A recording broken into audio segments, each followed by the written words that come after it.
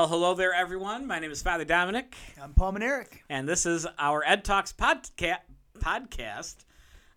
I've only had one. I promise I've only had one. He's still drinking the same beer from Christmas. It is, yes. Yes, it is. It is the same beer. But it's also still Christmas. We're still in the Christmas season. Do tell, explain. Because the Christmas season, unlike what those liars at 93.9 The Light FM will tell you, Christmas does not begin the day after Halloween and end on December 25th. The season of Christmas begins September 25th. Wait, and it sorry, ends what day? What day? I think December said 25th. December. Did I say September? Yes, you did. I'm going to edit that out, so I'll still look. Do you want to try that again? It starts on December 25th. It's this big beer here. I tell you, oh my goodness. And ends on the Feast of the Baptism of the Lord, which this year is January 9th of 2022. Coming up this Sunday after this podcast airs, is the Feast of the Baptism of our Lord, the end of the Christmas season. Yes, and we here at St. Edward celebrate the Feast of the Baptism of the Lord. This is cool. Listen to this. By celebrating the Sacrament of Baptism within the celebration of Mass on that Sunday. And so we don't fake it. We don't fake it. It's a real baptism. It's a real baptism. Two real baptisms. We're going to do it the 9:30 and the 11. Where in past years, we only did it the 11, but this year we had two families willing to do it. So we're going to do it the 9:30 and 11 o'clock Masses, celebrate their children's baptism at Mass. And by willing to do it, they wanted to have their children baptized on that day anyway, and we just asked them, instead of doing it after Mass by themselves, to do it in the middle of Mass. So this Sunday, come check it out. It'll be very cool. It's awesome, right? And it's like, we talked about this back in our baptism episode, so feel free to go back if you haven't listened to all of our episodes yet. Go back and listen to the baptism episode, which I think is episode 3. But when you go to a baptism as a parent or a godparent or a grandparent, you understandably get caught up in the, how cute the baby looks and trying to get the right picture, and like you're understandably distracted. But when you attend a baptism as like a perfect stranger sitting at Mass, or just a family member that's coming to support the family and because you love the baby, you pay attention to the actual rite and you pick up on the beauty of the ritual. So it's another good reason that we do this, and the baptism of the Lord is just a great, if there was going to be a Sunday to do it, that's the Sunday. It's the ultimate sacrament of initiation, but not the only sacrament of initiation. Not the only, because we're going to talk about the second one in today's podcast as we continue our sacrament series. That was a beautiful segue. What can I say? It's why they pay me the big bucks. That is why That's why we get the producer credits. Yeah. Wait. For the podcast. What about Rick? He's the executive producer. Oh. Executive producer Rick. All right. Okay. You should get him a microphone off to the side so you can banter with us. I don't know. We'd have to edit out all the curse words. He's just constantly. He does have a potty mouth over there. You people don't even hear it. If Rick's children are watching, that was a joke. That's not your dad's. Your dad is a gentleman. He's a saint. So confirmation, Paul. Mm-hmm. Tell me about the Sacrament of Confirmation. So confirmation is not. Can we talk about what it's not first? I like to say what it's not. Sure. It's not graduation. It is not a graduation. No, it's not. It's not a coming of age. No. Sacrament. No. It is a sacrament of initiation. It's not a sacrament of completion. It's not a sacrament of celebration. It's a sacrament of initiation. It's also not a carrot on a stick to keep kids in a program. No. For all my other DREs and CREs listening out there and other directors of faith formation. Yeah, and we don't use it to fool people into staying in your program longer. No, it's an amazing and important and invaluable infusion of grace and spiritual gifts that happen only if we have to be open to receive them, right? These are gifts, just like every gift, right? If you take a gift and never open it, if you take a gift and open it and be like, ooh, that sweater is ugly, and you put it in the back of your closet and never use it, you don't have to accept gifts, right? Mm-hmm. But the gifts are there, ready for the taking. And in a lot of traditions, I think of our Orthodox brothers and sisters, this sacrament of initiation happens right after baptism. You get baptized and then you get confirmed. I mean, even if you're an infant or if you're an adult, whatever, we do that. We still do the Easter Vigil. At the Easter Vigil with adults. And in more and more dioceses, they're going to the restored order. Yes. Which is earlier confirmation. Sometimes even confirmation that precedes First Communion. Which is the restored order. The restored order. Which is why you said the second sacrament of initiation. Yes. So, and we think about confirmation as that beautiful window, the stained glass window in our church of Pentecost, the birthday of our church. This is like the confirmation where the Holy Spirit descends like a dove, the tongues of fire, and the Holy Spirit just lit those apostles and Mary's hearts on fire. They went out and were able to do amazing things because they were receptive to those gifts. And that's confirmation. And you get those gifts regardless of how receptive you are. So let me tell you about my confirmation. Yeah, you get them. Back in, what year was I confirmed? I think I was confirmed in 2005. Yeah, I was 15. And so my confirmation, so I'll start with the end. So when I was a seminarian, I'll start at the end, I'll go back to the beginning. So when I was a seminarian. It's like Memento, the movie. Memory? Oh. No, the movie, Memento, right? Isn't that the one with the guy with the memory? And so, like, anyway. Guy Pearce. Groundhog Day? No, that's an awesome movie, too. Anyway. Anyway, so I'm in the seminary. It was Cardinal George's 50th priesthood anniversary, and I was one of the servers for it. And I'm in line, and Bishop Paprocki, who is now the Bishop of Springfield in Illinois, was an auxiliary bishop here in Chicago and a Chicago priest. He confirmed me. And so I happened to be in line as we were waiting for the Mass to begin in the procession, and I was near him, and he said hello to me, and I said, "Oh, hello, Bishop." I said, you actually confirmed me. And his response was, "I'm glad it worked. Now I'm in the seminary." But now going back, I don't remember nothing about my confirmation except that it was Bishop Paprocki who did it. And I think I only remember him because Bishop Paprocki is known for singing during his homilies. He learns a contemporary song, and he finds a way to fit it into his homily and sing it so that the kids will remember. And that's what I remember. He sang Green Day. I don't remember which Green Day song he sang, but he sang something from Green Day. It's a small number that he could have sung from an ambo. It was like a verse of it. Okay. I want to say it was the Hope You Had the Time of Your Life one. Okay, Good Riddance is the name of that song. I think that's what he's saying. But anyway. I don't think, if he knew that was the title of the song, I don't know if he would have been. Well, he sang it. I think that's what he's saying. I love that song. He sang something. I love that song. But I don't really remember, like, I was not receptive that day to the gifts of the Spirit. I was just an angsty teenager who I was involved in youth group. Like, I was involved in my faith, but I don't know. I just did not, for some reason, I just really didn't care about confirmation. But the gifts were still given to me. Yep. And eventually, as Bishop Paprocki would say, I cooperated with that grace, with the Holy Spirit that helped me to discern where God was calling me. And now I'm still cooperating with the gifts of the Spirit to this day.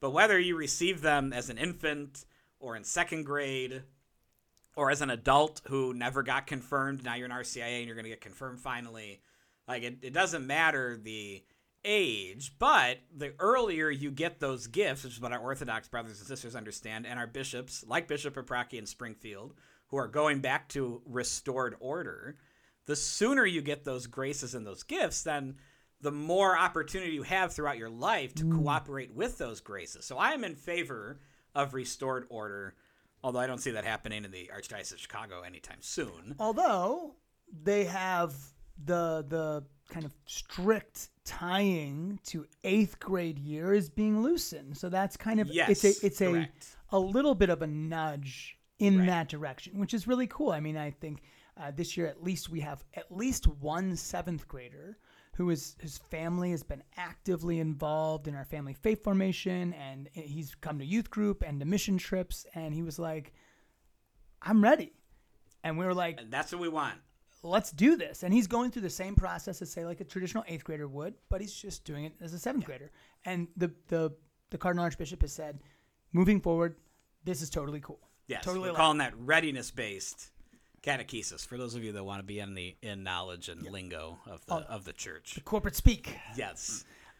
Which is what we are actively moving toward here at St. Edward's. So I would like to see us one day, very soon, get to a point. We have this conversation we've already started having, but get to a point of, say, like, between 5th and 8th grade, we'll tell the students and their parents, when you're ready to receive the Sacrament of Confirmation, like, you still need to do the 2 years of prep work and go through the program that we have in place. But you don't have to wait for 7th grade to start so that you make the sacrament in 8th grade. Right. If you feel ready when you're in 4th grade and you think, like, I want to be confirmed, then all right, well, in 4th grade we'll start you on the process, and 5th grade we'll get you confirmed, or 5th grade into 6th grade, because then you're receptive and you're open and you're ready. And if you don't want to be confirmed, I mean, that makes me sad, but we're not doing any favors by forcing young people into these sacraments that they don't want to be a part of. They're already Catholic, they're already members of the body of Christ, but I want to keep them engaged and thinking about where they're at with their relationship with the Lord. And if their parent forces them to do it, they force them to do it. That's fine, too. Like, I'd rather them receive the grace so they can cooperate with it later than not, and then I'll leave that up between the young person and their parents. But at least then that starts a conversation at home, and it doesn't become like, okay, it's 8th grade, so confirmation, graduation, high school prep, like, these are just the checklist things that we're going through. Like, I'd rather be a conversation that starts, 5th, 6th grade, like, okay, well, when do you want to get confirmed? Like, do you want to get confirmed with your friends? Like, have you started talking about, like, now we're having a conversation of, am I ready, and is my child ready to receive this sacrament that comes with a lot of grace, but also a lot of responsibility as some would say, as an adult in the church and someone who's been given these gifts of the Holy Spirit to cooperate with grace and to be a leader now within the church. And I think I love that word conversation. And I think that talking with you and what we're trying to do here at St. Ed's is to foster a culture of conversation with these kids where talking about faith, talking about God, and talking about, or just even praying, right? Which is part of a conversation, part of a necessary conversation that we have to have within ourselves and with God, becomes normalized. And so we want to take it out of just a religion class or a family faith formation class or just when you come to church, that this is something that just gets woven into the reality of your day-to-day life. And until it happens, then it becomes this compartmentalized other weird thing. And it doesn't have to dominate, right? That conversation doesn't have to be nonstop, but it should be something that kind of comes in and fades out and comes in, but it's always there as a framework for the way that we view the world. And I love the idea that we've got, which we're going to pilot this year, in this new year, we're going to pilot with some 7th graders, is this formation of a small group and working with a couple of adult mentors they're not related to, and they just meet regularly to just discuss the faith. It's not a lesson. It's not class. Although it is a lesson, it's a lesson of how to talk about these things normally. Yeah. Which is awesome. And to work in discernment, too. Yes. That will hopefully help them, as they mature, to discern to their vocation, their gifts, their talents, as they date, that they discern within dating. Dating is not about fulfilling needs and desires. Dating is about, am I called to the sacrament of holy matrimony? Am I called to do that with you? Are you going to help me grow in holiness? Am I going to help you grow in holiness? Like, that's discernment. That's what dating should be. So hopefully, and then am I being called to the priesthood or religious life, to be a religious sister or brother? Yeah, my major in college, when I sit down and pray about this, like, where is God calling me? God's given me these amazing gifts, right? Or maybe God's not even calling me to college.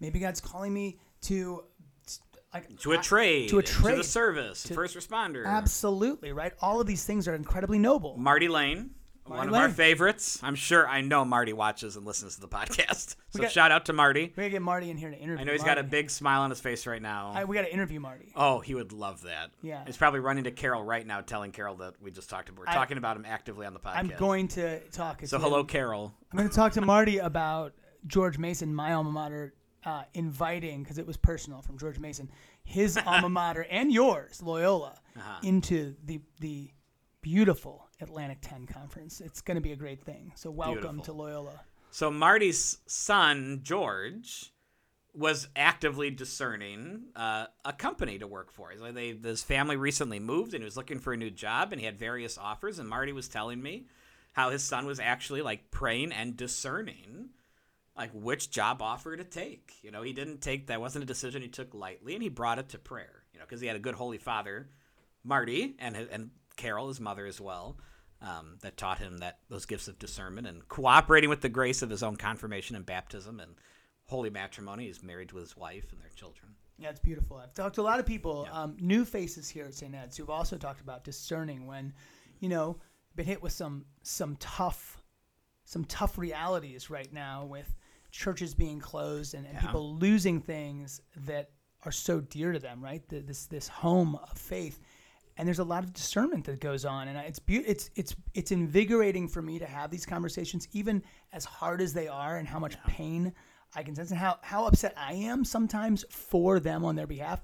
It is invigorating to hear them say, I'm really praying about where is God calling me to go next, because I know that this hurts, but He's actively calling me. God doesn't stop calling me. Right. He's not slamming this door in my face. Not that it's a good thing, but there's something that God wants.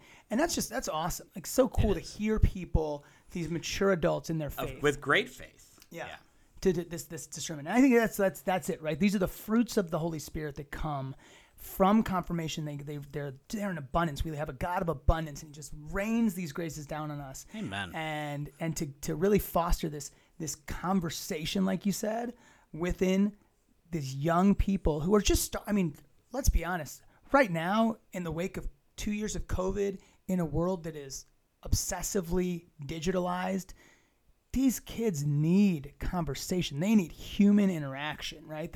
We're built for it. We're wired for it. God made us for relationship. Mm-hmm. And so I'm excited. I think it's going to be an awesome thing for the parish. I think it's going to be great for the kids. I think it's going to be great for the families. Amen. As well. So, yeah, we have a bright future ahead of us. We do. God, we know who wins. Amen. We know who wins. So on a lighter, talking about God winning, that is light, but on an even lighter note, do you remember your confirmation saint name? I know you remember because we just talked about it. So I do want to talk about it. Not because of who your saint is. Yeah, it is. A little bit. Okay, all right. So who's your confirmation saint, Paul? Dominic. I'm sorry, what was it? Saint Dominic. Saint Dominic. Saint Dominic. It's Saint Dominic. Dominic de Guzman. Dominic, the man, the original, the Hound of the Lord, the OGOP, the Dominican, the OGOP. That's good. I just thought of that. I hope the Springfield Dominicans are listening to this. I just thought of that. The OGOP. So OP, Order of Preachers, That's awesome. That is the Dominican designation. And any Dominican listening right now should make that your podcast name. Saint Dominic, the OGOP, yeah. So he was the original gangster. So what made you decide, besides that's just such... It's a name that screams handsomeness, intelligence, and holiness. So besides the name, why Saint Dominic? So the reason why I chose Saint Dominic was because my middle name is Francis. And so my name is Paul Francis Maneric, named after my grandfather. Francis is the other great church reformer in this Via Apostolica, the apostolic way of like this moment in the church where the church was in crisis, right, in a real way.